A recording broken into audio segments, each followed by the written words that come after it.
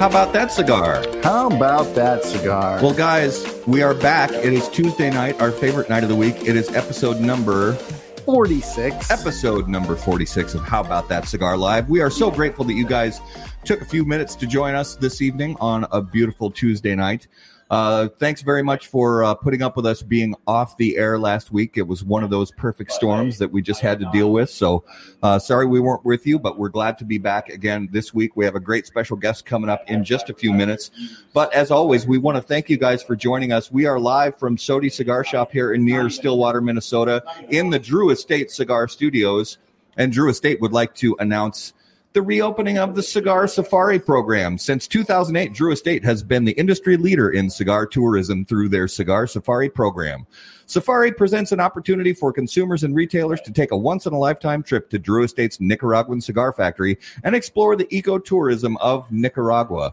At La Grande Fabrica Drew Estate, guests learn the entire process of creation from seed to cigar, including the magic experience of blending their own cigars. While visiting Subculture Studios, attendees will also have Drew Estate's very own art team custom paint an item of their choosing. The experience is truly unforgettable and unique among cigar manufacturers. For more info, please visit cigarsafari.com. So, Garrett. Matt. This week was a little bit interesting. So I'm happy. I'm excited. Spring training is underway for our favorite baseball team, the Minnesota Twins. So even batting practice. Now we got batting practice. It's good to see those guys out there, getting loose, getting ready for the season. Hopefully the Twins can, continue on the, they had a fantastic season last year. Yeah, huge. So hope we just build upon that. Absolutely. And, got another big bat coming in, and I say we crush another home run record. I say we crush a World Series. I think that would be, home run records are great, and making it to the playoffs is great. But I think crushing the Yankees in the playoffs and then making it to a World Series and coming home with another trophy, I could deal with that. I could definitely deal with that. And also our Minnesota Wild. So just out of nowhere, the head coach, bye-bye. And it maybe not out of nowhere. I expected him. I expected him to get canned at the end of the season. I didn't think they were going to can him mid-season. I didn't either, like they did. But we have seen, coaches, and I've said it all season. We're a 500 team. Yeah, and we continue to hover around 500. Yeah, but I've seen many teams, and not just hockey, other sports, hang on to a coach, for far worse performances. So for me, it was a little surprising. But I think when we were discussing this with Andrew a little bit earlier before the show, I think it's time to clean house. Oh yeah. That's just, I hate to say it, but I think it's time to clean house. And I'm not just talking about coaches. Obviously they already cleaned house there, but I think, senior leadership, I think new blood they need it. Yep. So we'll see how it goes. So guys, this week, like I said, we have a very, very special guest, and our main spot of the week with our special guest, as always, is brought to you by Corona Cigar Company and coronacigar.com. They are the internet's largest and easiest to use virtual cigar store. Corona Cigar Company offers the finest handmade cigars, humidors, and cigar accessories at the absolute lowest possible price. And there you will also find unique and limited cigars containing Florida sun-grown tobacco. As a proud American, President and founder of Corona Cigar Company, Mr. Jeff Borshowitz, believed it was possible to bring cigar tobacco farming back to Florida. At Corona Cigar Company and coronacigar.com, you'll find the best selection anywhere in the world of cigars containing this special Florida sun-grown tobacco. If you live in Florida or are just visiting, be sure to visit any of the great Corona cigar locations in downtown Orlando, Sand Lake, Lake Mary, and also the Davidoff of Geneva Lounge in Tampa. For more info on all of that, please visit coronacigar.com and floridasungrown.com. Dude, cold draw that. I haven't cut it yet. Oh my gosh. After you cut it, you got to cold draw it. Let's bring in our special guest this week from Joya de Nicaragua Cigars. Oh, Hold on one sec. There we go. From Joya de Nicaragua Cigars, Juan Martinez. Juan, welcome to the show. Juan, thank you guys. bienvenido al show, mi amigo. Gracias. Thank you So very much. you are coming to us live from Managua, Nicaragua. Is that correct? That is correct, sir. That is correct. In the middle of very windy February, but we are here. What kind of temperatures are we talking about? Well, actually, Nicaragua, we're as a tropical country, we only have two seasons. Basically, it's rainy season and dry season. So right now we're a few months into dry season, but it's extremely windy all over the country. So right now we're talking about maybe 24 degrees Celsius. I'm not sure how much that is in Fahrenheit, but it's fairly good temperature. Not too cold. Not too What was that? 23? 24 Celsius. Yeah. Yeah. So about 70. Yeah, 68. It's I've been fortunate to be in Nicaragua twice, and did get to spend some time in a few different cities there, and it's the time that I was there, the first time that I went was in November, and then the second time I went was in late January, and there was actually a kind of a stark difference between those two seasons. And because November, the first time I went there, I was very spoiled because it was one of those perfect weeks. I got there, got to Managua. It was ridiculously hot, and then drove up to Esteli, and Esteli was perfect 70 degrees and sunny every single day. And it wasn't just during the day. It was at night. It stayed 70 degrees. What? Even at night, it was just perfect. Sitting out on the patio, enjoying cigars and scotch late at night. It was just fantastic. So yeah. And January is actually quite a nice month to come over. It gets a little bit chillier in Esteli during the evening, but it's nice. So Juan, you were born and raised in Nicaragua. Is that correct? Yes, sir. I was born in Nicaragua. I was raised in Nicaragua. Was born during the 1980s down here. And actually, our company Joya Nicaragua is it's one of the few 100% Nicaraguan companies owned, operated, run by the family. So we're a sort of a medium-sized family-owned and operated Nicaraguan company. Yeah. And give us a little bit of an idea. Because obviously not obviously, but you most likely didn't grow up in a cigar family, grow up in the cigar business. So give us a little bit of an idea of what brought you into the world of premium cigars.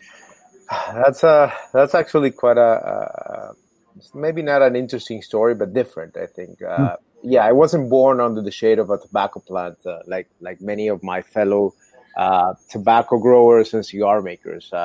My father is actually an economist and an academic who fell in love with cigars during the 1980s. And then eventually he had the opportunity to get involved with the business in the early 1990s after the end of the Nicaraguan Revolution.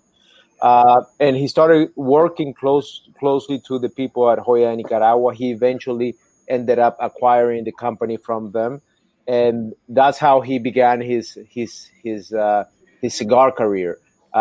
He didn't actually started as a main primary business. He started as a passion, as a hobby, because he loved the cigar so much. It ended up being his pride and joy, of course. But in my case personally, I although I was surrounded by cigar smoking very early on, of course, my father and his friends and everybody smoked cigars. I didn't expect to get into the cigar world, actually. I was also studying economics. I wanted to do my own thing.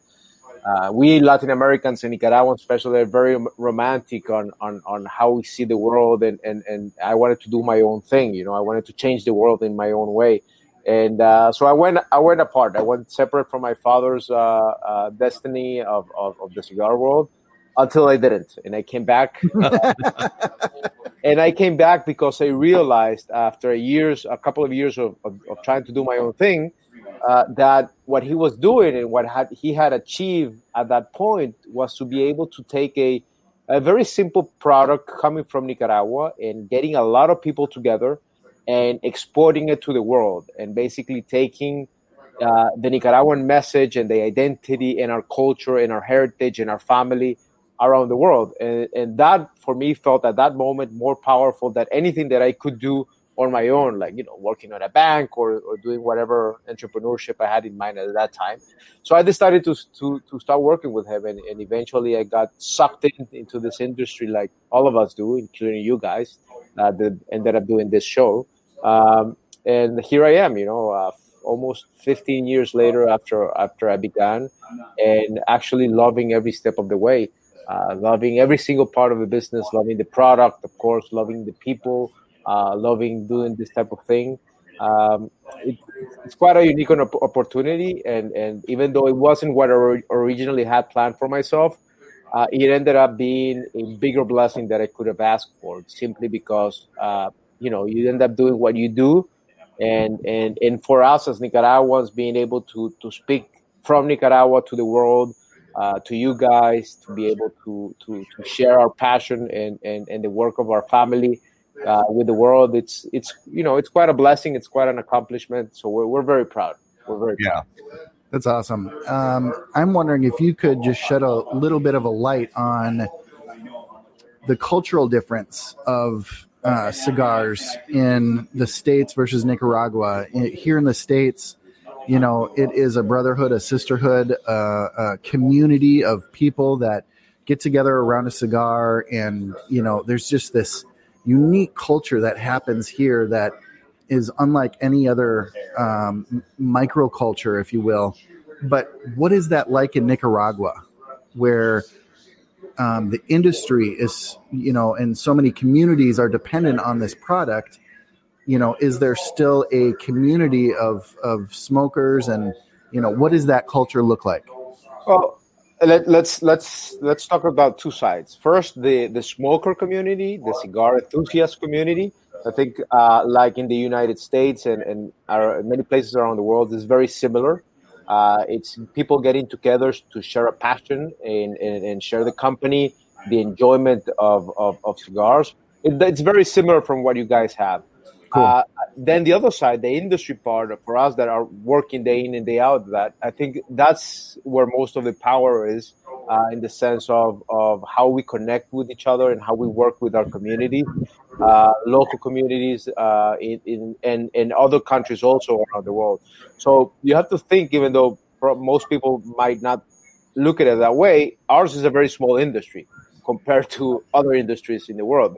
It's very small in the sense that, first, we represent less than 1% of all tobacco products consumed, and we're very concentrated. So, for example, in the case of Nicaragua, all of our cigar production, except one company, is located in Esteli. So in Esteli, we have more than 40,000 people working for cigar making. More than 60 cigar companies or tobacco companies are based there. And very close by, we have Honduras, where we have we also have a great concentration of cigar makers and tobacco growers. And then we have the Dominican Republic. And then we have some, in Mexico, we might have some cigar makers. Of course, you have the Cuban industry.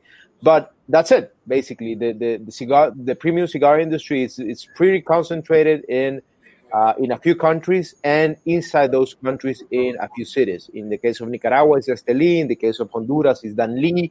In the case of the Dominican Republic, it's Santiago de los Caballeros, where most of the people are located. So we are neighbors, we are co-workers, we are friends, we are travel mates.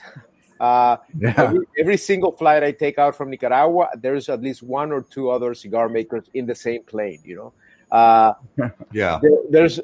don't have a lot of family relationships inside the industry, but many other people do. For example, in Esteli, you have AJ is family with Plasencia, and you have very close ties between each other. And we see each other very often. We see each other in events. We see each other at trade shows. We see each other at flights. And we work also very closely between each other. We make cigars for other companies. For example, Drew Estate was one of Nicaragua's biggest cigar making company, and also one of the biggest companies in the United States. We make cigars for them, but they also distribute us in the U.S. We buy tobaccos. We grow our own tobacco, but we also buy tobaccos from other tobacco growers and cigar makers. And some cigar makers buy tobacco from us. And we collaborate in making cigars with other great people. So, we see each other very often. We work with each other very often. And ultimately, what's interesting, even though we compete very aggressively in the marketplace, when you go into that humidor that you have in that shop, there are hundreds of brands and everybody's competing for the attention of cigar lovers. Ultimately, everybody's working for the same purpose, and that's basically showcasing the quality and the good success of the industry, be it Nicaraguan industry, be it Honduran industry, be it the Dominican Republic. There's a sense of pride that permeates everybody that's working in the industry. That I think it's, again, even though we are competitors, we are together in the same boat. Yeah, we are in the same boat when we are in the good spot, and we're in the same boat when we're in the bad spot. When we're facing regulation, when we're facing challenges, when we're facing crises in our countries, or when we're facing crisis in tobacco production, we come together and we try to work it out together. Yeah, so it's quite special, and unfortunately, this is something that consumers generally don't relate to, because although you can come and visit the festivals. Right now, you have Pro Cigar happening in the Dominican Republic. You had Puro Sabor a few weeks ago here in Nicaragua. Those are great opportunities to meet everybody and to experience that firsthand. I think that most consumers never have the opportunity to see that. And we were speaking earlier how to connect better with consumers. I think this is always a great opportunity for people to understand that this is a very close, small community of cigar makers, of cigar distributors, and of course of cigar lovers. And ultimately, we're in the same boat. Yeah, and it is really true that it's cooperative, but it's also competitive at the same time. And as somebody, I was fortunate enough back in my days with Blind Man's Puff to go and cover the Nicaraguan Cigar Festival in January of 2018, and I know that. Not long after that, unfortunately, there was some unrest in the country, and then the chamber decided to take a year off of putting on the festival. But then, like you said, just a couple of weeks ago, it was back on. So, can you give us an idea? Hopefully, everything's going well, and the festival was a success. Well, actually, let me respond to your previous question with that precise example. 2008 was a very tough year for Nicaragua. We had a very intense socio-political crisis happening. Thank God things are much, much better today. Yeah.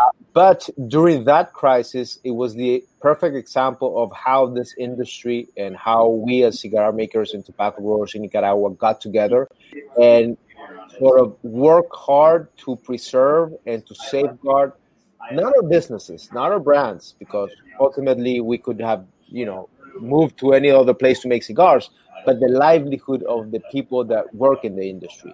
So our commitment from day one, when the crisis erupted, was that we were going to do and stick together whatever we needed to do to safeguard the employment and the livelihood of all the thousands of people that depended on us.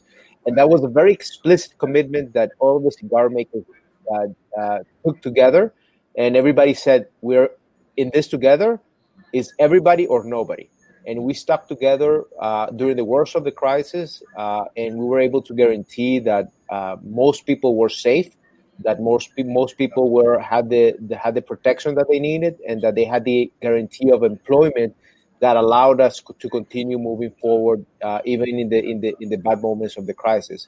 So going back to your question on a good example of how this industry works, that was one of the greatest examples. And to be honest, it helped me realize the value of the people that we were working with. And, sitting at the same table with Abdel, with the Padrones, with the Olivas, with my father, with Jaime and Pepin, with the Drew Estate people, and with smaller cigar makers from the industry, and say, we are here and we're going to stick together and we're going to do whatever it takes to make sure that the people that depend on us are not affected, that they are safe, and that we guarantee that whatever happens, they will go back home safely, and that they will have what they need to continue living safely.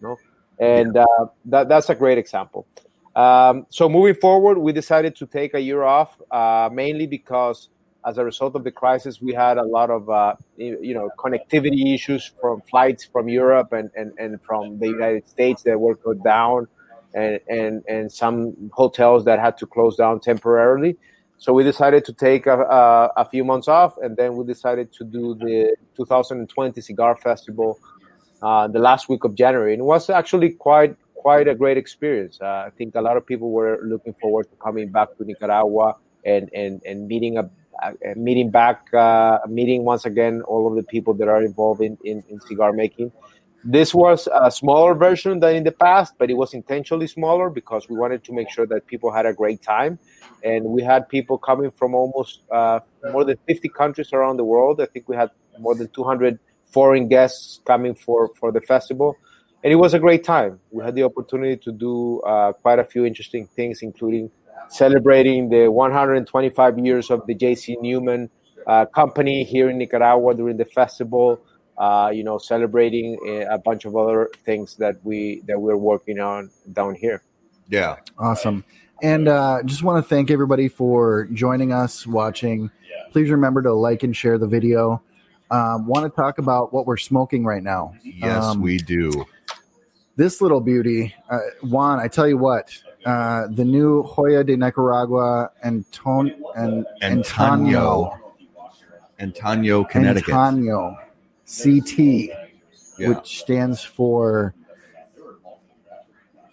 I got nothing. Yeah, he's trying to come up with something fancy and funny, but it's so the you guys were kind enough to send us some of these to sample, and I have to confess that I a few weeks ago bought some from not this shop but a different shop locally here in the Twin Cities, and what I had heard great things from other people in cigar media about this cigar, and finally tried it a couple of weeks ago, and I was blown away. I was excited when you guys were kind enough to send us some to sample here on the show as well, because for somebody myself, a fan of the original Antonio 1970 blend, from for the last many years, learning that there was going to be a Connecticut, not version of it, because it is its own cigar, but to have a Connecticut wrap cigar that shares that name, I was excited for it, and it definitely has made a splash in the industry.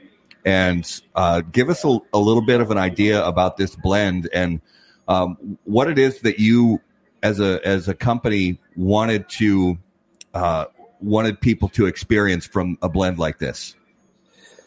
Well, this cigar, I think, has one of the most, at least internally, funny stories that I can share. It was quite a challenge. Actually, we had this concept lined up for a while now, especially since this whole FDA thing that you needed to, bring back old brands and everything. So this cigar actually has its origins back in 2005. After my father and his team had introduced very successfully Antonio 1970, I think it was 2001. And it was the first full-bodied, robust Nicaraguan cigar using all Nicaraguan fillers and all Nicaraguan wrapper and binder. It was a powerhouse, and it actually, as they say, they came to change the game with respect to Nicaraguan tobacco. So, yeah, in the tobacco world, you have a pre and post, and I think Antonio was the cutting line between those two moments in which Nicaraguan tobacco became really popular. So this was back in 2001. In 2005, my father decided to create this blend that was called Serie C. Remember this name very well, Serie C. And this was basically the same Antonio, but with a Connecticut shade wrapper. They launched it to the market, and guess what? It was a huge failure. Oh. And I think it was one of my father's first realizations on how complicated the industry was. And the reason why it was a failure was that it wasn't communicated properly. So this was a Connecticut shade cigar that was fuller body.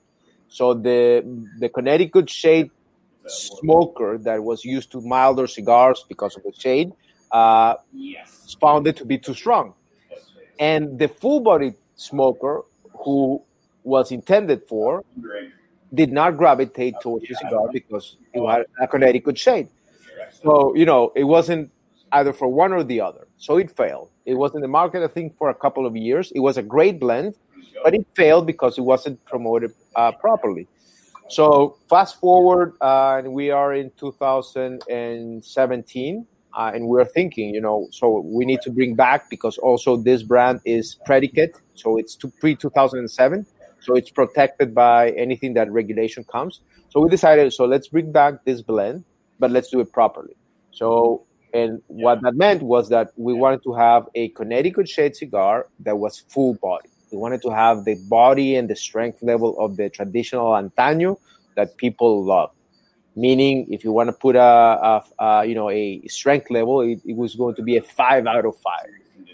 So we started working on that, and we started blending, and our team started blending, and we started using all of our tobaccos. And unfortunately, we continued developing, and it didn't deliver. We did, I think it was close to 40-something blends or samples of different variations of the same blend to be able to get the level of strength that we wanted. So, and it didn't happen. To one point, Mario, who is our factory manager, sent us an email and said, guys, obviously in Spanish, let's be frank. There is so much that you can do with Connecticut shade wrapper. And this is like white man can't jump. That was basically that we actually were going to call it something like that with the abbreviation of. I love it. There's so much you can do with Connecticut shade, and no disrespect meant for white basketball players. There are quite a few great ones, but the truth is there's so much you can achieve in terms of the height and the power that you get. Yeah. So we decided, okay, so let's leave it there, and we decided that it's not gonna be a full Andari, but it's good enough. It has the body and it has the intensity and the robustness to be under the Antaño family. So we decided to call it Antaño. We had a bunch of different names lined up. Unfortunately, this is a very competitive industry, so almost every single name in the cigar is taken, as you guys can imagine.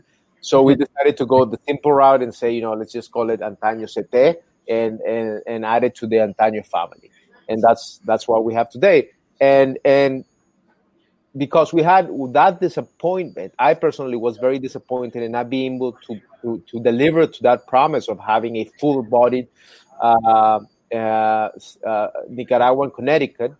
And after reading all of the possible reviews from colleagues of yours in the industry that always begin, so another company trying to change the game with Connecticut cigar. Well, it just goes to show you, and Matt and I have talked about this numerous times, how it is a misnomer to automatically equate Connecticut shade wrappers with a smooth, light cigar.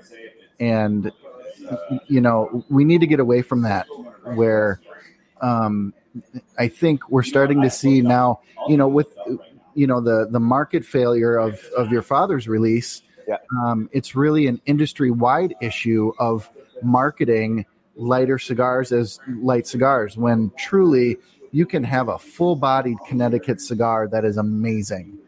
Yeah, it is.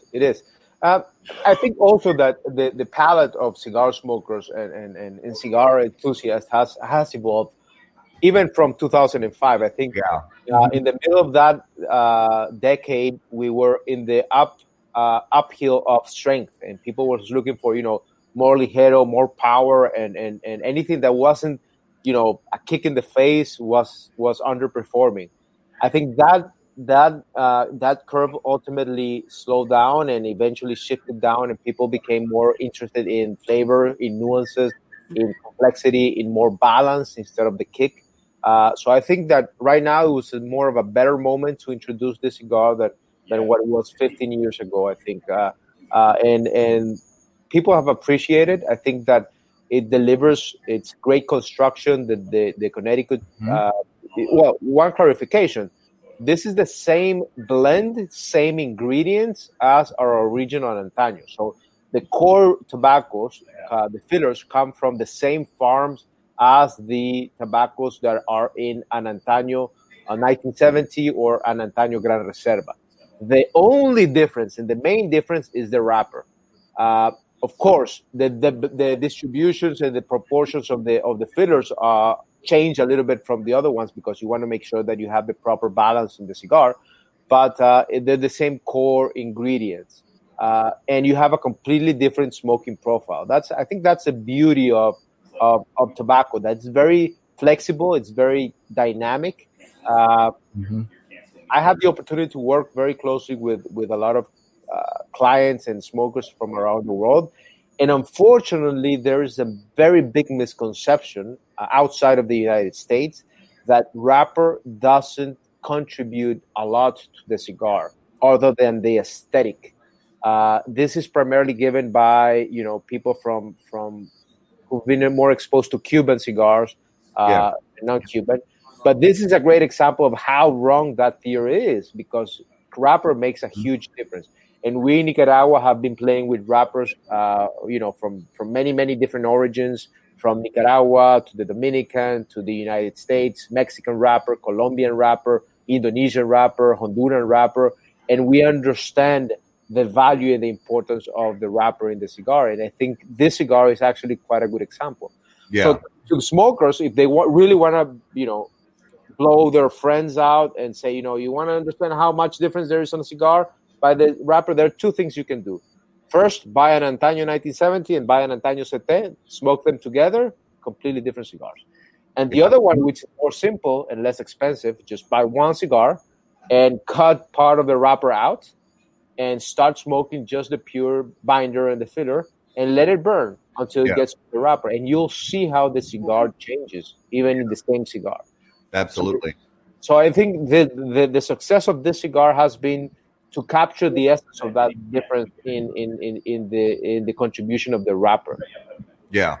Well, and one of the things that was interesting to me was I got the email today, about these samples that were sent to us with, some characteristic notes and tasting notes and things like that. And it's so funny because when I smoked the cigar a couple of weeks ago, because we review cigars on the website, and when I sat down and reviewed the cigar and started taking my notes with the first sample or the first cigar that I bought and the second one that I bought, I started taking my notes like I always do, and then when I read the email today, it was just funny to me because it was so, even though it's it's written for marketing purposes, it was dead on, almost note for note with what I wrote down 2 weeks ago when I smoked the cigar. And I was pretty amazed at the fact that it was, because what you get is you get the smooth and the grassy notes from the Connecticut wrapper. You get some of the characteristics that you normally get from a mild Connecticut cigar. But then some of the characteristic Nicaraguan Ligero starts to come in, and you start to get richness and depth and spice and a little bit of that strength that you feel up in here, up in your throat. And yet at the same time, because I have had some Connecticut wrap cigars in the last couple of years, there have been, and I'm not going to name names, there have been some manufacturers that have tried to put out Connecticut wrap cigars that are true, like over the top powerhouses. And I think the balance has been off in too many of those examples. Where it's been there's so much of the spice, there's so much of the heaviness that you lose all the characteristics of the Connecticut wrapper. That complexity. And you lose that complexity. But with this, I think the balance is there, and I really enjoy that. And I know that this cigar has not only fared well with consumers, but since it's released, but I know that it's also fared well with some cigar media. It's made top 10 lists. It's even gotten a few number ones from what I understand. So I say well done. It has, it was for me, it was a surprise, to be honest. I wasn't looking forward to the acceptance, just because I had this misconception that everybody was trying to do Connecticut Shade cigars, and you're gonna add another one. I also was scared about the same mistake that had happened in 2005 of the miscommunication. So we even had some people debating if we should include this in the Antaño family, because it would create some sort of confusion, maybe. So I was sort of concerned on that. But once I saw that people were really, really appreciating it, and as I smoked it more and more during the year, last year, I started to getting more confident on the blend itself. Now, Connecticut Shade wrapper is a very, very noble wrapper. It's very relatively simple to work with because it's relatively thin. It's silky. It's very homogeneous. It allows for a great construction in the cigar. It allows for a great burn of the cigar. So it allows for many great things that some of our other tobaccos don't allow. When we use our thick Nicaraguan Ligero wrappers, Habano Criollo, for example, or even when we use a very thick dark Viso from Ecuador Habano, or we get maybe some combustion issues or some burn issues that, thank God, with a Connecticut wrapper you don't get. So it's also a very novel, and we're very thankful. This tobacco particularly comes from Ecuador. It was grown in Ecuador by one of our historic tobacco growing partners, and we're very thankful. So actually, this cigar is more a tribute to them than to us, because they do the hard work, man. And I don't know how many of you guys out there are cold drawers, where you cut your cigar and you just draw through it before you light it. It's one of my favorite things to do. And I can typically tell when a cigar is going to be special by how it cold draws. And if you were with us in the beginning of the show, I was eager for Matt to say, or, eager for Matt to try that cold draw, because it had something special there. And this cigar is nothing shy of special. It is complex, and all the things that Matt described with the smoothness of that Connecticut, but then, the complexity, the richness that comes through. This is it's my first one, and I'm loving it. Well, I'm flattered, man, and on behalf of Hoya, we're very thankful for your appreciation of the cigar, man. Absolutely. And I want to talk a little bit about the fact that in the last few years, Hoya de Nicaragua has actually had some good success with this is not the first Connecticut Shade wrapped cigar that Hoya de Nicaragua has had some good success with in the past couple of years. The Numero Uno also has really been extremely popular in the media and with consumers alike. And I picked some up at another local shop here last year of the Numero Uno, and that's an example of that how different a cigar can be, regardless of same wrapper leaf. And that cigar is, really performed well. Talk to us a little bit about, those differences between cigars that have those, they have similar elements, but yet at their core, like you said earlier, using that term, at their core, they're really different, and how you go about presenting those to consumers. Well, I think Numero Uno, that's more of a mild plus cigar. Yeah. This one is more in line with our Classico series, which is more traditional, more I think classic in the flavor profile, older school in that sense. Both of them use Nicaraguan tobacco, but the varieties of the seed that we're using for the fillers is different, actually. The regions where the tobacco is grown is different. While most of the tobacco for the Antaños come from Esteli, which tends to be a more intense, robust, pretty much what you described before in the cold draw, that depth, that intensity, that pungentness, combined with some earthy notes, some herbal notes. That's very common in Esteli tobacco. While tobaccos from Condega, from Jalapa, from Ometepe, which is another interesting growing region, they tend to be more aromatic, more subtle. In the case of Jalapa, we have a little bit more sweetness to it, but we don't have that intensity, maybe in robust and earthiness that we have in the Esteli region.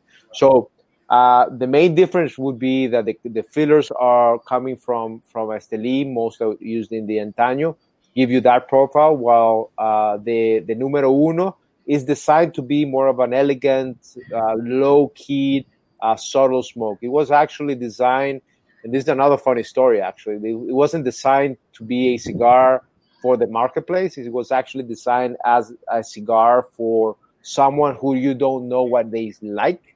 It was we call it the diplomatic cigar because we were giving away cigars for the Nicaraguan Foreign Service.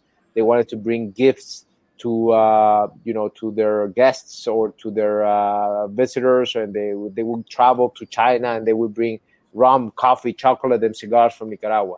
So they would ask us, and they would start asking for cigars, and we originally were giving them whatever we had. But we realized that it was a big mistake because we didn't know who the final smoker was. And most likely the recipient of the cigars, of the gifts, were not, cigar enthusiasts. So we decided to blend this milder cigar that was called Numero Uno. And it was actually the gift that we were giving.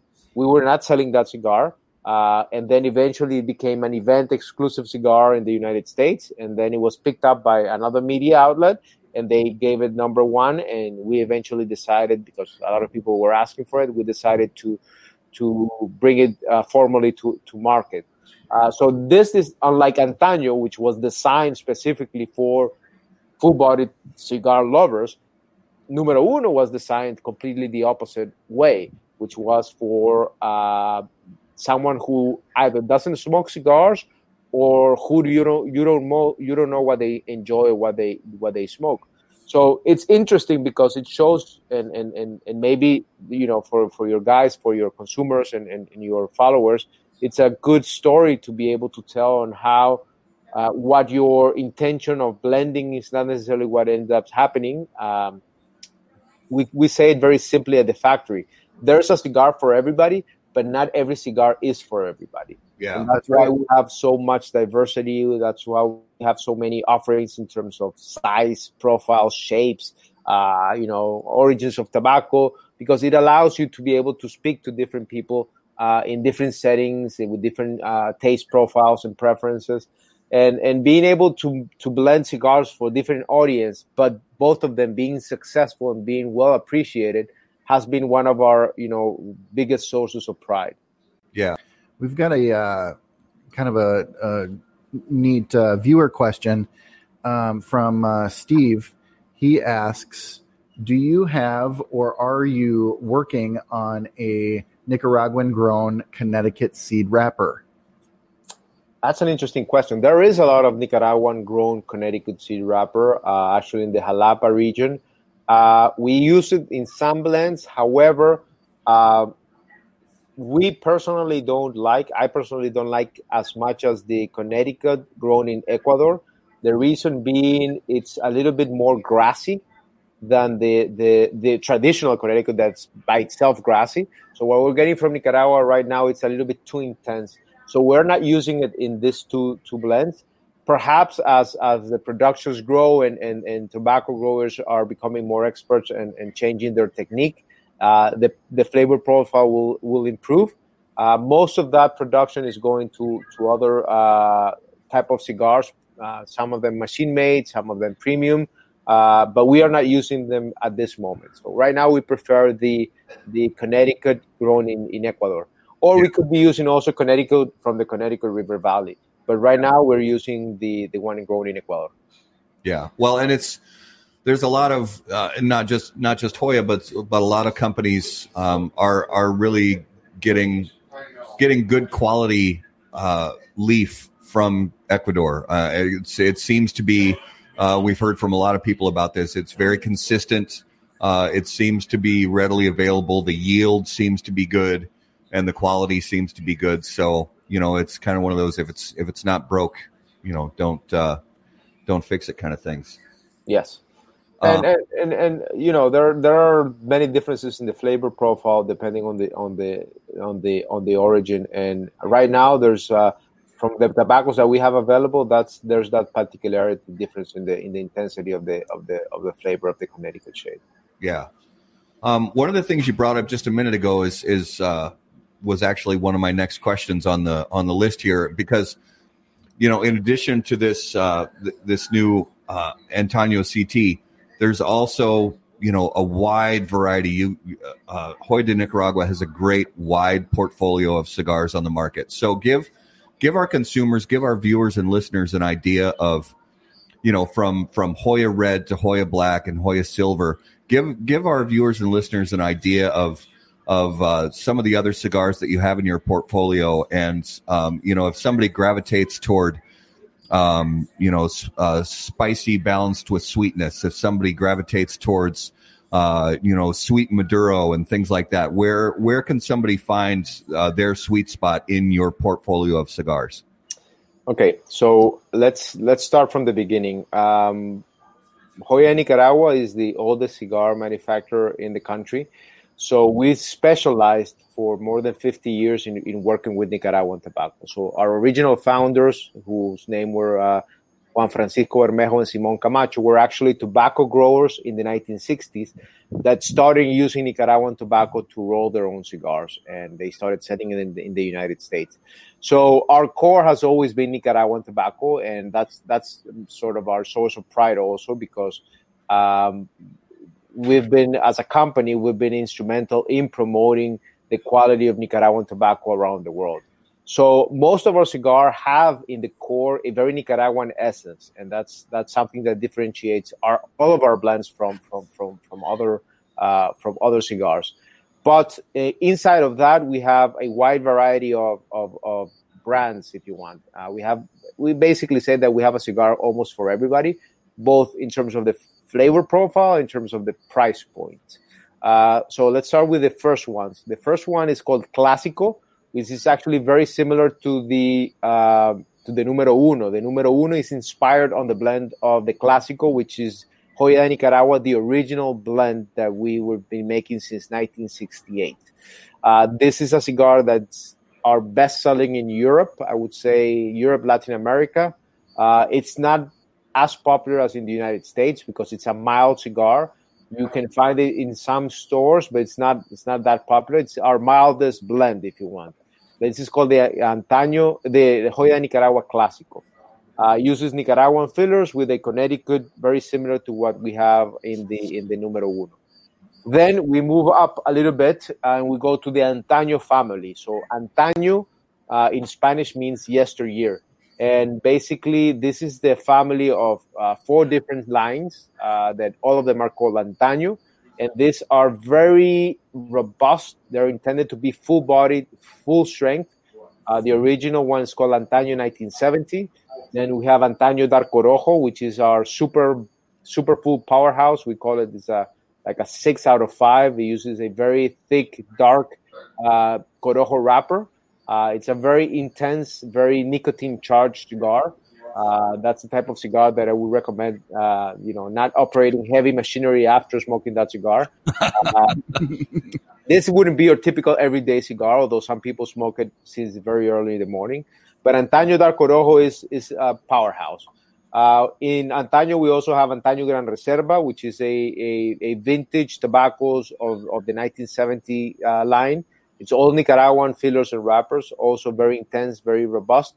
And then we have Antaño CT, which is the blonde brother of the other ones. Correct. So this is the Antaño family, very Nicaraguan, very traditional.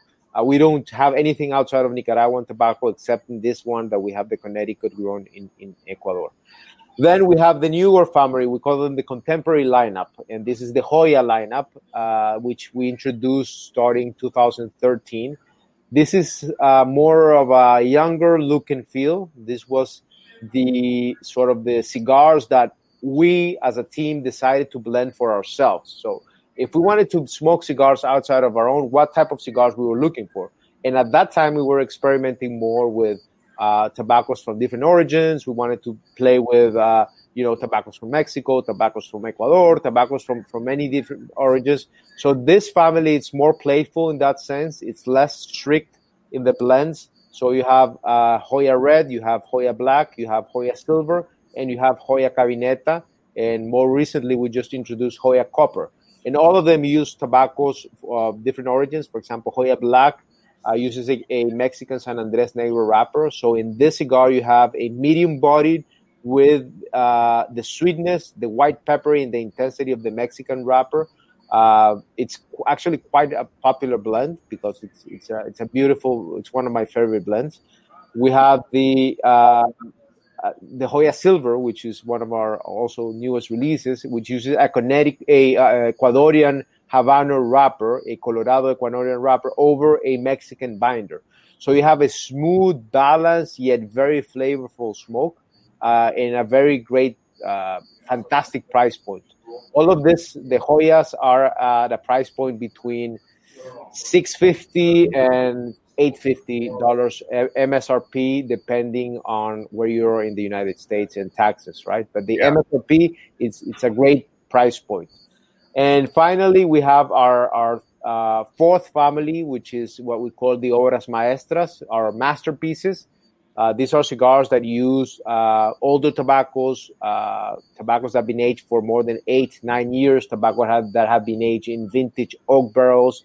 And this family is more of the commemorative lineup. So we have Cuatro Cinco, which is a Nicaraguan blend using tobaccos that have been aged in vintage oak barrels. Then we have Cinco Décadas, which was our 50th anniversary blend that uses also very old vintage tobaccos. And we have Numero Uno, which is also part of the Obras Maestra families. These ones are higher in price, but they are fully charging flavor, complexity, balance. They are like in the upper realm in terms of the experience of smoking. So we have four families of cigars, each one with a diversity of flavor profiles, and almost, as I said before, one cigar for every palate and every price point there is. Yeah, and the Cinco Décadas El General was in our top 10 last year. Yep. So it's one of our favorites, absolutely. And this is the one that we're going to smoke after that.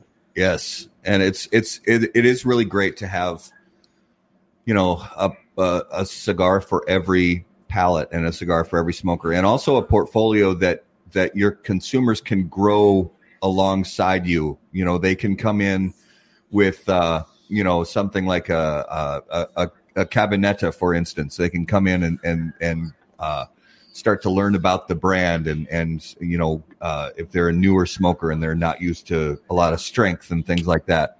One of the things that I've enjoyed for many years is that dark Corojo, because there's such a special, interesting sweetness behind that cigar. This sweetness that it's hard to find anymore in premium cigars, and that's one of the few blends out there that I can get that sort of it's almost like raisins and cocoa kind of that I get little notes from that cigar, and that's been one that's been part of my personal rotation for many years. Mm-hmm. Look, man, it's and I appreciate that you say that, man, because Antaño is one of those. The Dark Corojo is one of those cigar it's a challenge because it's not a cigar for everybody.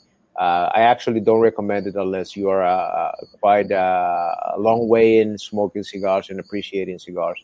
Yeah. But there's a couple of things that happen both to cigar makers and to cigar smokers. Your palate, your taste preferences evolve. Yeah.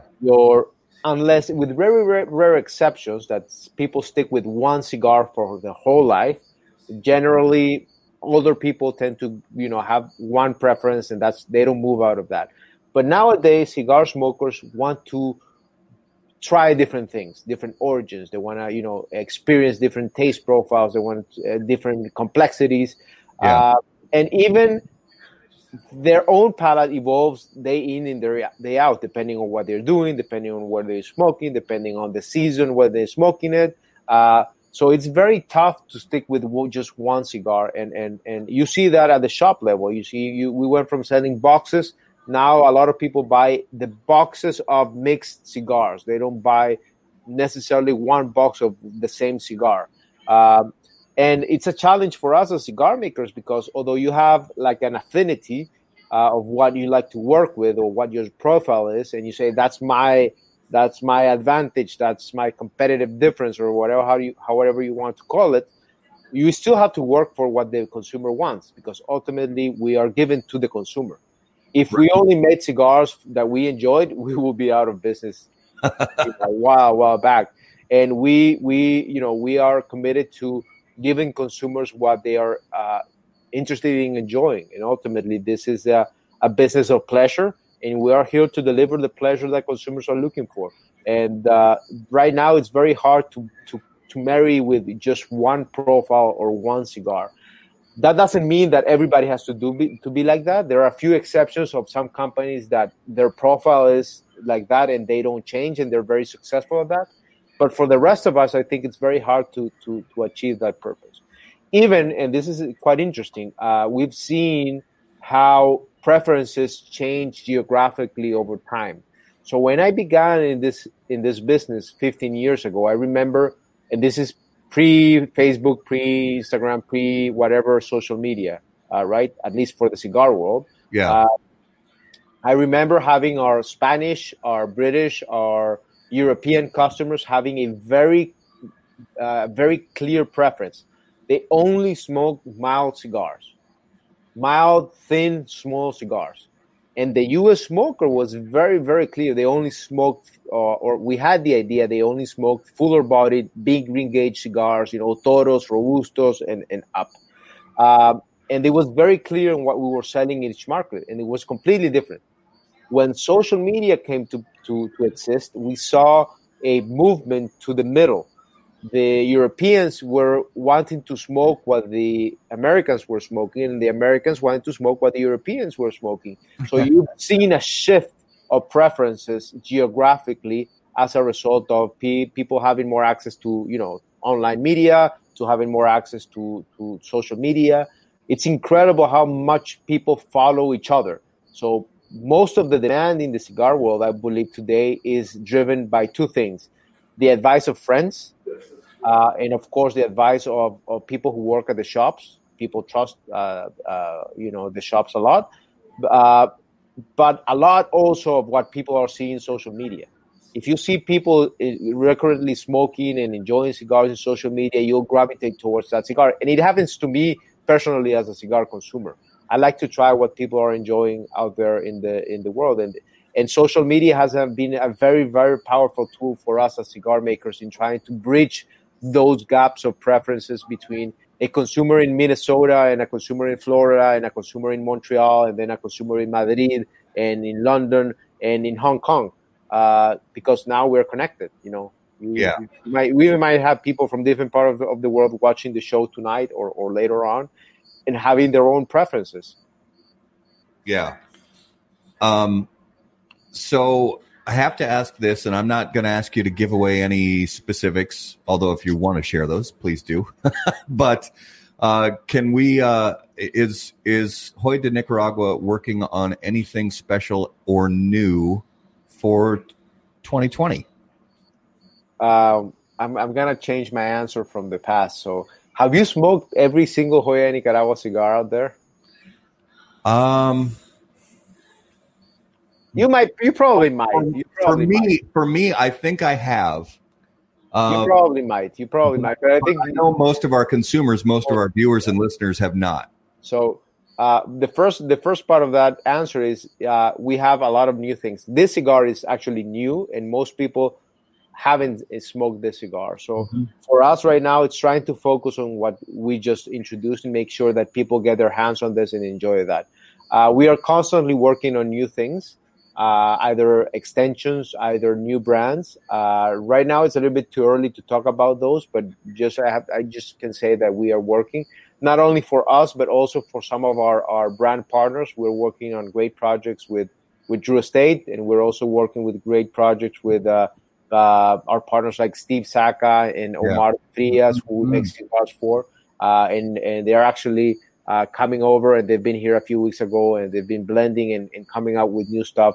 So you'll see a great new bunch of things coming out of the Joya Nicaragua factory, both under the Joya name and under their own names. Absolutely. So it's going to be very exciting. Yeah, definitely. And it's always great to hear about those partnerships with other brands. You know, if the factory is able to produce cigars for other brands, I always enjoy seeing some of those smaller brands, being produced in quality factories like Joya de Nicaragua. So that's always a good thing. Thank you, man. Thanks for the compliment. So this week we're going to move into our smokabulary word. So as always, our smokabulary word is brought to you by AJ Fernandez. Born and raised in Cuba, AJ Fernandez now produces unparalleled premium cigars in Esteli, Nicaragua. The day-to-day operations at Tabacalera AJ Fernandez are managed under the watchful eye of Mr. AJ Fernandez himself in order to ensure superior quality. The AJ Fernandez portfolio of premium cigars provides blend, strength, and flavor profiles to match the preferences of any premium cigar consumer. Whether it's New World, Dias de Gloria, San Latano, Enclave, or Bellas Artes, you are sure to be satisfied with a premium cigar from AJ Fernandez. So, guys, this week's smokabulary word is oily. So, when you think of oily, I'm not talking about a teenager with a pimple face. I'm not talking about the garage floor underneath your old beat-up car. I'm talking about the beautiful texture and oily sheen that you see on some wonderful premium cigars. So, Garrett, what does that mean when we say a cigar is oily? It means that typically it means that wrapper contains natural oil that has come out through the fermentation process. And the cigar that I think of most is the Nica Rustica. Oh, from Drew Estate? Yeah. Yeah. And I say that because you can see the foot is like a tire fire when it is lit. It does put off a lot of smoke. And that is indicative of a very oily cigar. Yeah. And certainly that's not the only one. There's a ton of great oily cigars out there. Yeah. But yeah, absolutely. But when you see a cigar, when you take a cigar out of that cellophane and you see that sheen on there, it's in most cases it's a sign of that there was a lot of time and patience put into that leaf. From the time that it was harvested and primed and hung in the curing barn and then put in the pilones for fermentation. Having that moisture dissipate slowly out of that cigar and leave behind those natural oils. And when you see the cigar in the factory, or see the leaf in the factory when it's taken out of that bale, and have just the tiniest little bit of moisture added back to it, you can stretch it and those oils come to the surface, and it's a beautiful thing to see. And you can sense that. And some cigars, even depending on the type of leaf that's used in the wrapper, some cigars you can even feel that oil on the tongue and on the lips, because there's so much of that oil left behind in that leaf. And there's a lot of different things that the oil can do too. I think either our last show or the show before with the tooth, a wrapper that has a lot of tooth, that's actually the oil that does that brings all of those pores to the surface and raises that up. So oily is a great thing. Yeah. So when you hear oily when we're talking about a cigar and we say it's oily, I promise you that's not a bad thing. Can I add something to that? Absolutely, please do. First of all, I think you should add some questions about AJ too. He's a great character, and sponsoring the segment, we'll have to talk about AJ at some point. The oiliness also depends a lot on the type of wrapper. I think there are varieties of tobacco that have different intensity of oilness. For example, if you talk about Connecticut, you won't necessarily find that level of oiliness that you were describing. When you talk about broadleaf, maybe, or San Andres Negro wrapper, you'll see a little bit more of that shine and oiliness to it. Yeah. And those tools that you were mentioning before, they're key because they are the containers of that oil flavors and aromas to the tobacco leaf. So you'll see different variations of oiliness depending on the variety of the tobacco. And inside the same variety, you'll have differences in oiliness depending on the priming of that leaf. The thicker the tobaccos, generally, the more oiliness you have. The thinner the tobaccos, the less oils that you'll have. So it's a very interesting component to the cigar itself. Yeah, I love it. And absolutely just going back in my cigar life many years ago, and it's a cigar that's not even on the market anymore. It's not made anymore. But there was a Bahia cigar on the market a long time ago. Wow. That was called the Matanzas. Yeah.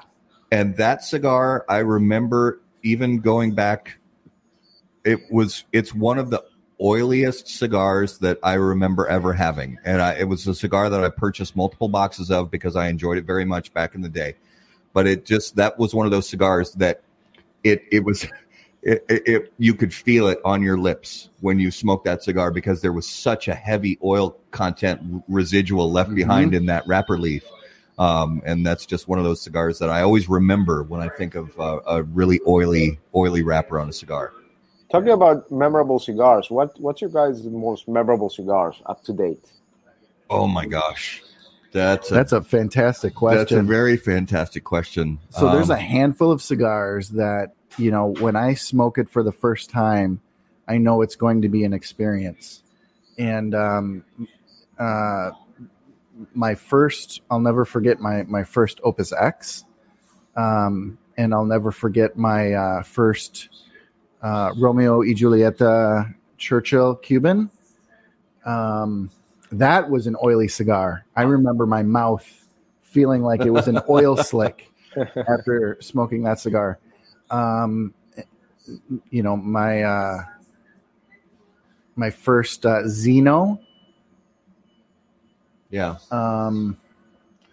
Real minor wrapped around experiences in my life. Times that were either tough or times that were good. I remember my wife and I on vacation in Dominican Republic a few years ago, and her and I just laying on the beach, enjoying each other's company and listening to the surf, and sitting in. I was smoking at the time. It was a warped Skyflower. Oh wow, cigar, and that's a fine cigar. Don't get me wrong. I wouldn't put it in my top 10 of all time, but it's a fine cigar. But it was just the experience of just sitting there, enjoying each other's company, listening to the surf, and then even tough experiences. A few years ago after my mom passed, the first cigar that I smoked after she passed was just it was after because there's a lot when somebody in your family passes away. There's a lot of busyness and things that you have to do and things like that, and then having some time afterwards to relax and just by myself sit down and reflect with a cigar. It was a La Palina family series, the Pasha from La Palina, and just sitting back, smoking that cigar by myself, reflecting on my mom's life, what she meant to me, and those are the things that I think of when I think of, the finest cigar. It's not even for me necessarily as much about, which brands I enjoy the most. It's about each individual experience and the ones that sort of stand out in my memory. Mm-hmm. Mm-hmm. So that's actually quite a interesting point, and maybe people who are watching can pitch in on that.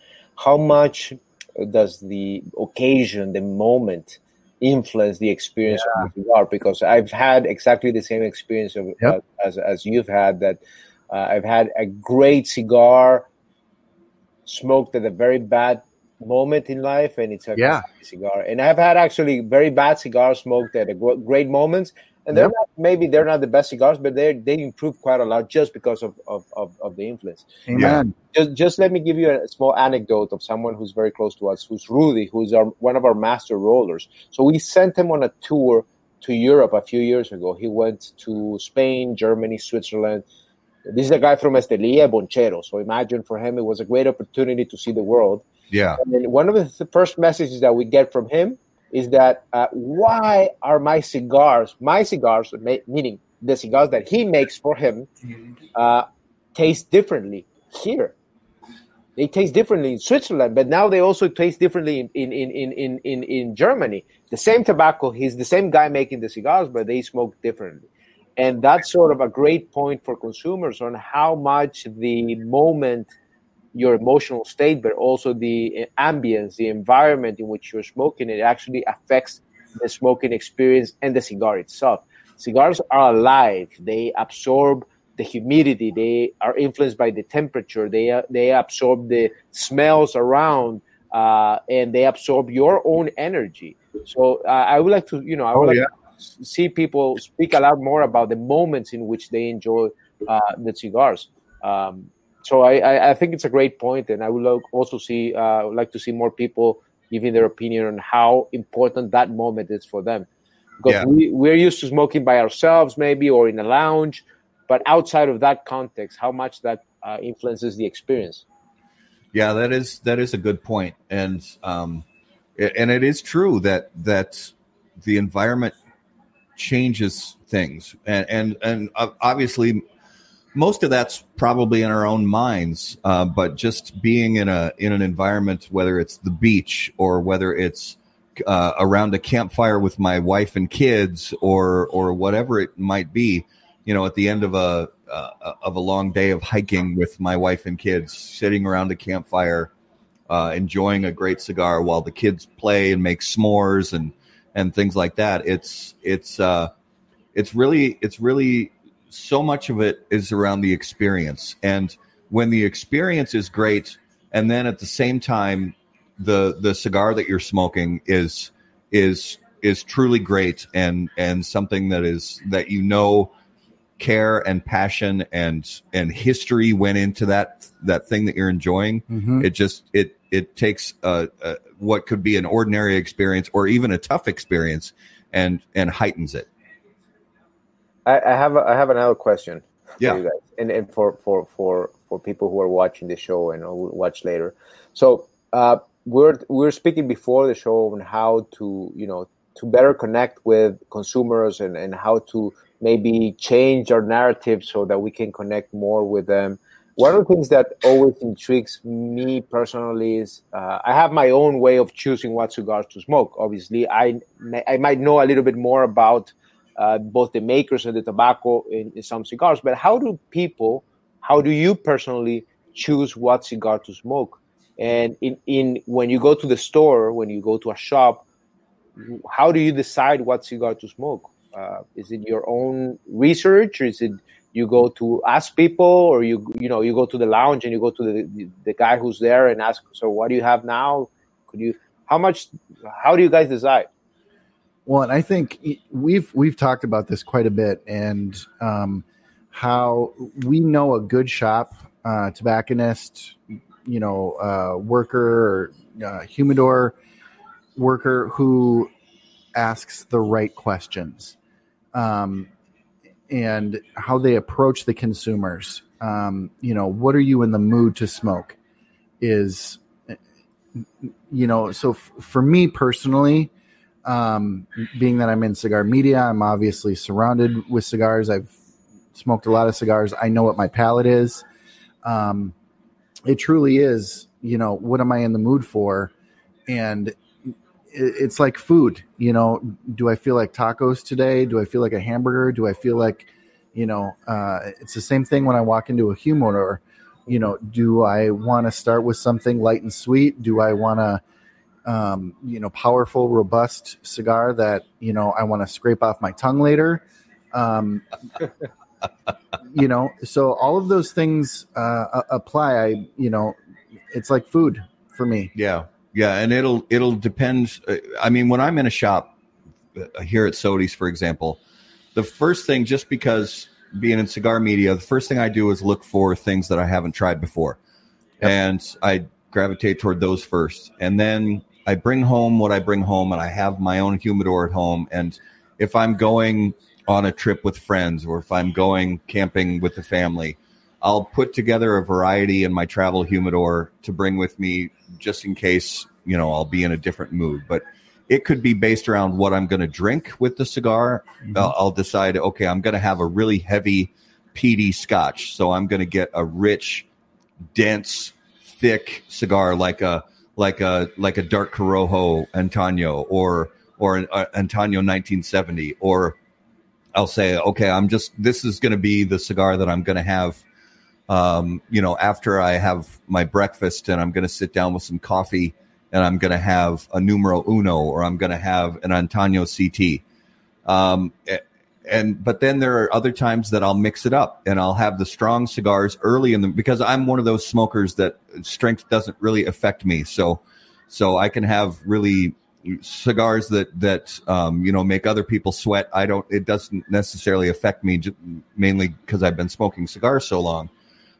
So I'll mix it up sometimes. I'll have the really strong cigars earlier in the morning, and then as the day goes on, I'll mix in milder, lighter cigars and sweeter cigars and things like that in between.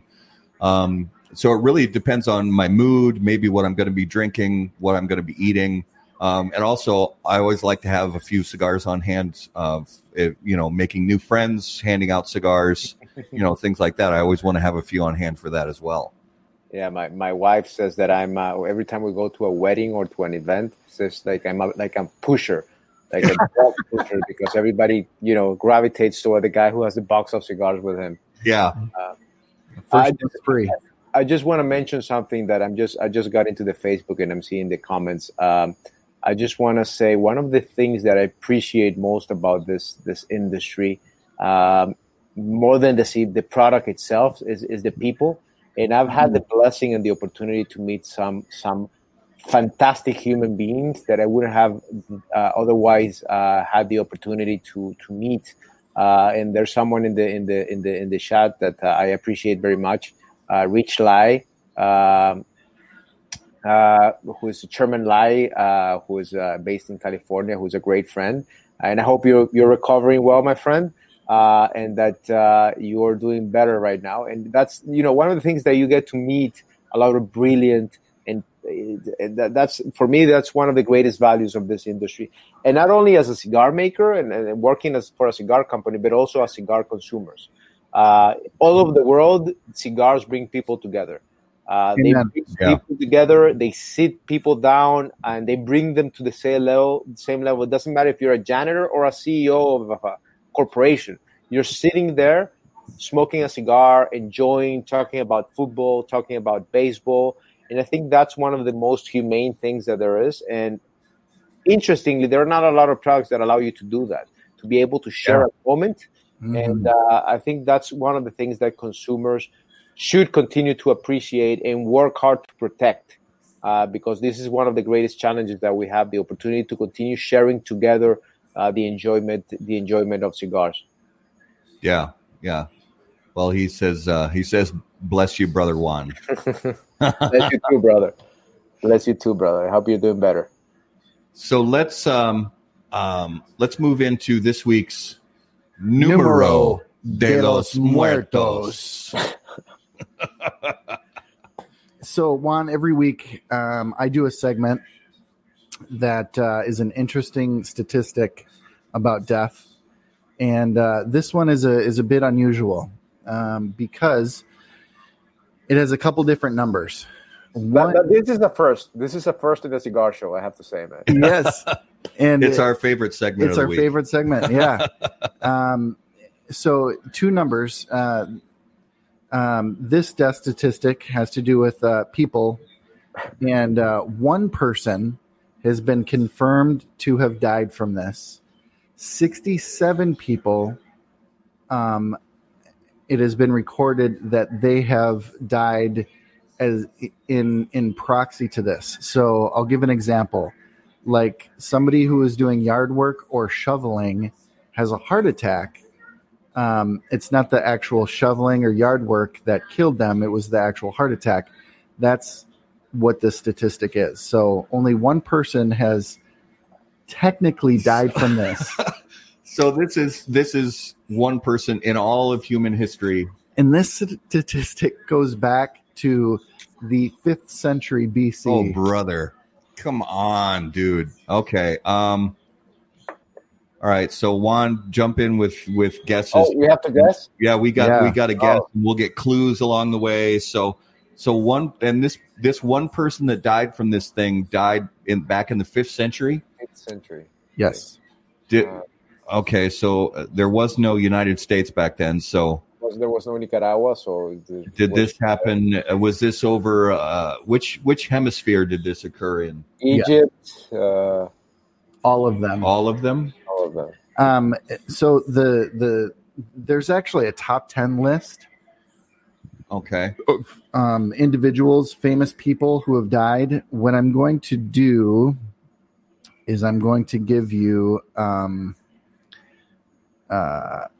Right, top 10 of what? You just said there's one person confirmed. Yeah. One person confirmed, but there's a top 10 list of people who have died as a result or related to the same cause.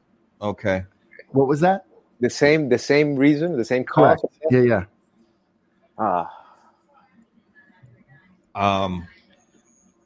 Is it accidental? Oh yeah. It's accidental. Is it oh brother, this is really tough. Is it the person who died from this, were they male or female? Actually these are, well, here's the funny thing. So the one confirmed case was female, and it was in 1976. Wait, I thought you said 5th century. Well, that was the first recorded. Oh. Okay. 1976.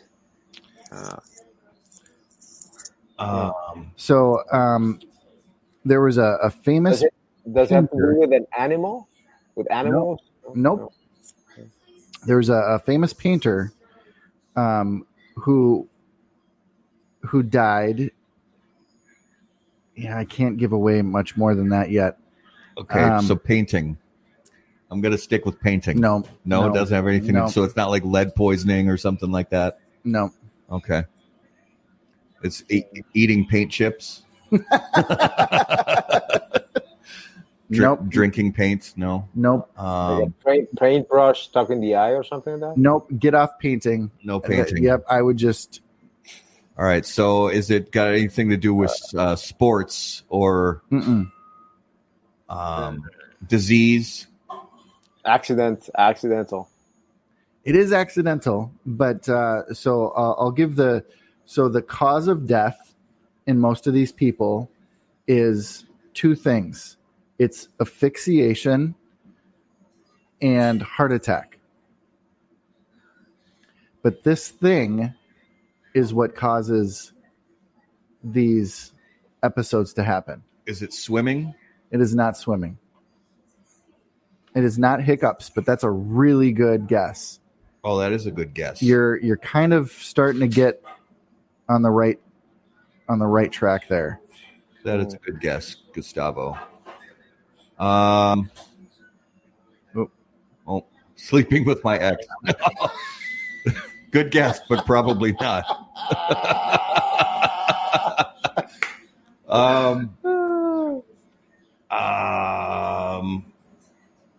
Is it spicy food? Ooh, no. Not spicy food. No. Gustavo, you no, brother. That's another good one. Farting. No, that kills other people, not. Ooh, good guesses, you guys. Not sneezing, not coughing. I'm drawing a blank here. All right. Is there any other clue? Party? Someone's Gustavo's on a roll there. Yeah, Gustavo. Yeah, Gustavo's on a roll. Burping. Is Nope. there any other clues you can give us without totally giving it away? This is a tough one to give clues for. Is it related to food? No. Not related All right. to food. So I'll say this 5th century painter said to have died because he found the way that he painted Aphrodite was funny. Of laughing? Yes. Laughing? Really? Laughing. Somebody, wait a minute. So, How do you? So that's like a cliche that people say all the time. Yeah. Oh, I'm gonna die I have laughing. laughter. Yep. Somebody actually died from laughing. Yes. But you didn't laugh. They didn't die of laughing. They died because they choked and then they got a heart attack. Yep. Either a heart attack or they couldn't breathe. So 67 confirmed cases as a result of laughing, either cardiac arrest or asphyxiation. That word. That word. That one. Wow, that's that was super deep track. That was wow. Okay, so guys, if you're gonna be careful, telling folks out there, take it easy. Take it easy. Gosh, that's wow. So that's this week's Numero de los Muertos. All right, so Juan, That's a good skit. We got a lightning round of questions for you. These are quick answers, not really cigar related. If you could choose to hear the thoughts of one living person for 10 minutes, who would it be and why? Of one living person or living person? You could hear their thoughts for 10 minutes. I have to hear Putin's thoughts, man. Oh, Mysterious Putin's thoughts. Yeah. Oh, yeah. Yeah, that's a good one. Yeah, we haven't had that one. Have we not had that one? I don't think so. That's a good one. Yeah, I would want to know what's going through that guy's head, too. That guy, man, I don't know what it's going inside that guy's head. It's like a puppet master combined. Remember the Inspector Gadget, the guy with the cat? Yeah. It's like, oh, that's good. I love it. So, Juan, if you were about to get into a fight, what soundtrack music would come on?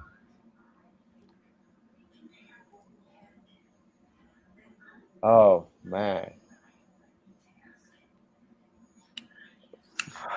I have the idea of the soundtrack. I just don't remember what the song would be, but it would be a Fight Club song. Fight Club. Fight Club, you know? Yeah. But I don't know. I don't remember the music from that movie, but I don't remember what the soundtrack is. Yeah. No, I know what you're. I would have to find that one. I think. Oh shoot! Now I can't remember it. Who did the music for that movie? It was. Oh crap! I'll remember it. But that's a very good answer. That's gonna kill me. So, choose one of the following. You could hit a home run as a starting pitcher. You could score a touchdown as a defensive lineman, or you could score a goal in a hockey game as the goalie. Fuck. Or, none of the three sports which I've played in my life. So, and I was going to say, for our, Latino brothers, we should really include football. Yeah. So you could score a soccer goal, a football goal as a goalie. Oh, that would be it, man. Without a doubt. Yeah. Is that? I mean, that's got from your spot, not around right, from your spot. That's got to be. I mean, similar to hockey, but even I gotta guess that's even more rare than hockey games. Yeah, has that happened? That I think it has happened. I think it has happened. I'll have to look it up, but I think I've seen those once in a lifetime shots that a goalie kicks the ball and it ends up being a goal. Yeah, I'm gonna go on YouTube tonight and check that out because I bet there's got to be a few. So. Juan, if you could give one piece of advice to a new cigar consumer, what would it be? Oof, that's a great one, actually. That's a great one. Try everything. Try everything. Yeah. Try everything, even if you don't like it. The only way to train your palate is to allow it to experience the good, the not so good, and the worst part. That's the only way to really appreciate what you're going to finally enjoy is try everything. Yeah. Yeah, and we've heard that. That's a great answer. So if you could give one piece of advice to cigar retailers, specifically brick and mortar shops, if you could give them one piece of advice, what would it be?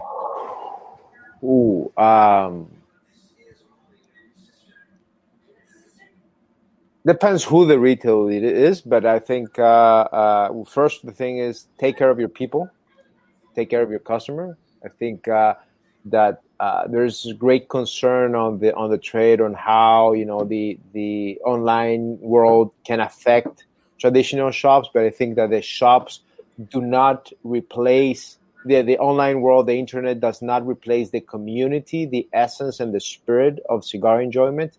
Yeah. So take care of your people, take care of your place, make sure it's clean, make sure it's inviting, make sure it's comfortable for everybody to come up and enjoy. And of course, take care of your product, because ultimately we are not able to take care of all of the cigars. It's up to you to make sure that the consumers have a great experience. So take care of your shop, man, basically. Yeah. I know this would be very obvious, but it would surprise you to see that a lot of people don't necessarily take care of their shops and their people. Yeah, we've seen it before, unfortunately. Cigar shops, definitely not Sotis. Sotis takes great care of their humidor and their people, but we've seen some shops, unfortunately, that don't. Their cigars are in horrible condition, and they just seem to not really care all that much. So I agree 100%. Take care of the product. They're not selling cigars; they're selling experiences. Yes. Yes. And the better the experience for everybody, for your consumer, the more that you're going to be able to do good business. Cigar are the medium through which you sell the experience. In this case, the medium through which we produce the experience. But ultimately, they are in the business of pleasure. Yeah. That they have to keep that in mind always. Absolutely. Real quick before Gustavo says it has happened. Gol de arco e arco. What does it mean? De arco a arco, from how do you call it in English? I don't remember. From the goal to the goal. Okay. I don't know how to translate that in English. Maybe Gustavo can translate that better in English. Oh, from end to end. From end to end. Yeah. From the frame to frame, basically. Yeah. Oh, okay. Yeah. So let's go into this week's notable smokables. So Juan, each week Garrett and I talk about one or two cigars that we've smoked over the last week or so that were interesting to us. And my first one this week was actually a My Father cigar. It was it was a limited edition version of the Le Bijou. But it was the 97th anniversary for Federal Cigar. It came out in 2018. It's actually a Connecticut wrapped version of the Le Bijou. They made very few of them, and I was fortunate to get a few myself. I smoked one a few days ago and forgot how much I enjoyed it. It's a very, very nice, enjoyable cigar. Awesome. Last Saturday was my 17th wedding anniversary. Congratulations, man. Thank you. And I smoked a Padron 50th. And very nice. It's just, very nice. Great cigar. Very nice. So Juan, we know obviously people from brands such as yourself, 99% of what you smoke is your own, but is there anything, have you ventured outside of the Hoya portfolio recently and found anything that you thought, hey, this is really good? Actually, not 90%, 99%. Actually, it's more than that. I buy a lot of cigars from other manufacturers that I really, really enjoy. I'm also a cigar smoker, so outside of Hoya, I try to smoke as much as I can. I think I got a special Melanio from Oliva during the festival that was gotten during a visit to the factory. There was, I think, it was like an European edition. It was great. I love Melanios. Yes. Cigars. But I think my memorable cigar in the last week was a blend that we're doing a collaboration with someone that I cannot disclose. Hopefully come on, Juan. No, I cannot. Just a teaser. But let me say, and I think Daniel is watching, and it knocked my balls out, literally. It was a great blend. Hopefully, the blender who's blending it liked it, enjoyed it as much as I did, and it's gonna be a very, very cool release. Can't wait for that. Eventually, we'll talk about that. Absolutely. Looking forward to it. Nice. So let's really quickly talk about, you guys were very kind to send us some great swag, and we're going to have some giveaways. So for those of you who are watching and listening, even if you're watching and listening after the fact, we're going to give a few days for people to leave additional comments in the next, in the next few days on this video. You can still leave comments.